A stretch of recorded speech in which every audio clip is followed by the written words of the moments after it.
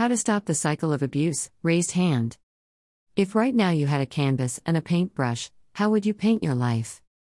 Paint it with colors that bring joy and happiness to your life. Will your painting be dark filled with sadness, or will it be colorful filled with brightness? Imagine your life that you get to design and create the way you want to. Imagine it like a game that you play and you want to succeed. What do you have right now that will achieve this painting or win in your life? Is it truly the answer to find excuses and to be beaten up every day mentally or physically doing absolutely the things you truly hate?